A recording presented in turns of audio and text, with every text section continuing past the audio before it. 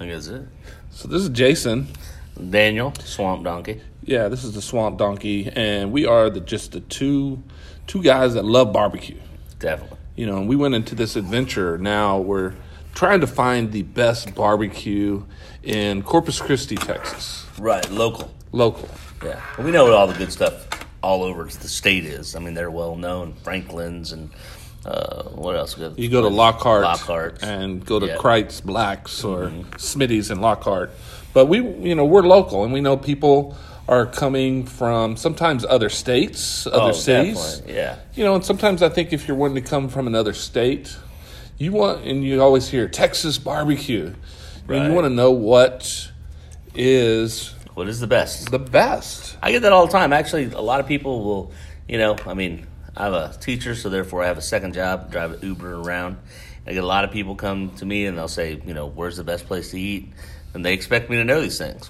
And it really started out of, a lot of people will come to, say, Corpus Christi or San Antonio, and all of a sudden you see this place called Bill Miller's, and there's like 3 or 4 of them. Right. So you automatically, wow, there's 3 or 4 or 5? That's probably some good barbecue. Yeah, it must be great, right? And for us, well, for me, being a lifelong Texan, being actually a son of the Republic of Texas, I'm really biased. And I'm acclimated. Yeah. Or becoming acclimated. Yeah, it was like, Bill Miller, if you're walking in off the street, you've never had barbecue, throw some sauce on it, it's all right. Yeah, probably. I mean, people are going to say, if you've never had it before, you got nothing to compare it to. Right. Unless you're from like Kansas City or someplace where barbecue is a big deal, or South Carolina. But to a real, barbecue, you've had some of the best barbecue, not only in the state, but all over the place. You realize that it's very substandard barbecue. Right. And so we started at Bill Miller's and used it as the baseline. Right, for sure. Everything else is better than this, but we've actually found some places that, there's not much difference. Yeah, right. There's either not a flavor or they've lost that loving feeling with cooking their barbecue. For sure. And, we just wanted to find that best, barbecue in our local area. Right. Or find several of them. Yeah. Hey, you can't go wrong eating at these 5 places. Sure. You know? Yeah. Or if you see this place, it's not probably the best, but it's good. Well, and we talked earlier about the commercialization. Like what happens, in the first when a restaurant opens up, and any restaurant opens up, and then become popular. At that moment, in that time, at that place, geographic location, they were probably the best around, and probably word spread. And eventually they said, hey, we need to open up another one. And another one. And another one. And another one. And the next thing you know, they have to get their sauce, their season, their meat, their stuff, and they got to send it out to all these locations. So it's not the same guy cooking it, the guy who originally started it. And, of course, hey, we're big-time, believers in success comes from hard work and, staying dedicated. So we're not saying that their success is their demise. Certainly not. But and I guess that begs the question: when you go that route, do you have to cut corners a little bit? Not that you're making it bad, but in order to get your costs down and maximize your profits and all that, do you have to kind of go away from? Because you need a good standard price point. Right. In order to meet that price point, you got to do a lot of things. And, can you go to, say, a Franklin's barbecue and get that same, awesome flavor, but at a lower price point? Right. With, 40, 50, 100 locations. Franklin's right now, if they wanted to, they could open up 10 locations in Texas. Easily. And there are people I know that go to San Antonio to go to there, right? Oh, Austin. Austin, right? Austin's what I meant.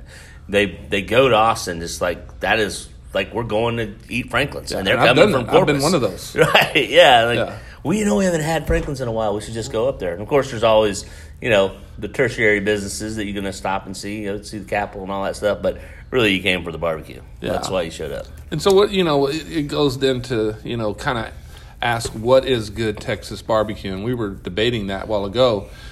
Good Texas-style barbecue, it almost doesn't need sauce. Right. I mean, the sauce is you have the sauce for the chicken, you have the sauce for the ribs if you're going to do chicken and ribs. But the reality is that you have leftover sauce, and you're like, I'm going to dip my brisket in that.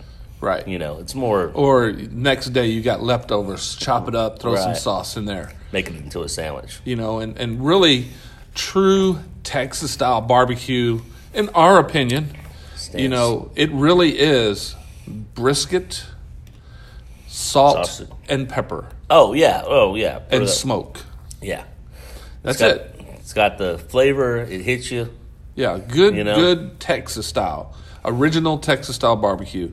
It's your brisket, salt and pepper, How you and smoke. How That's you smoke it. Yeah. Low and slow. Low and slow. Yeah.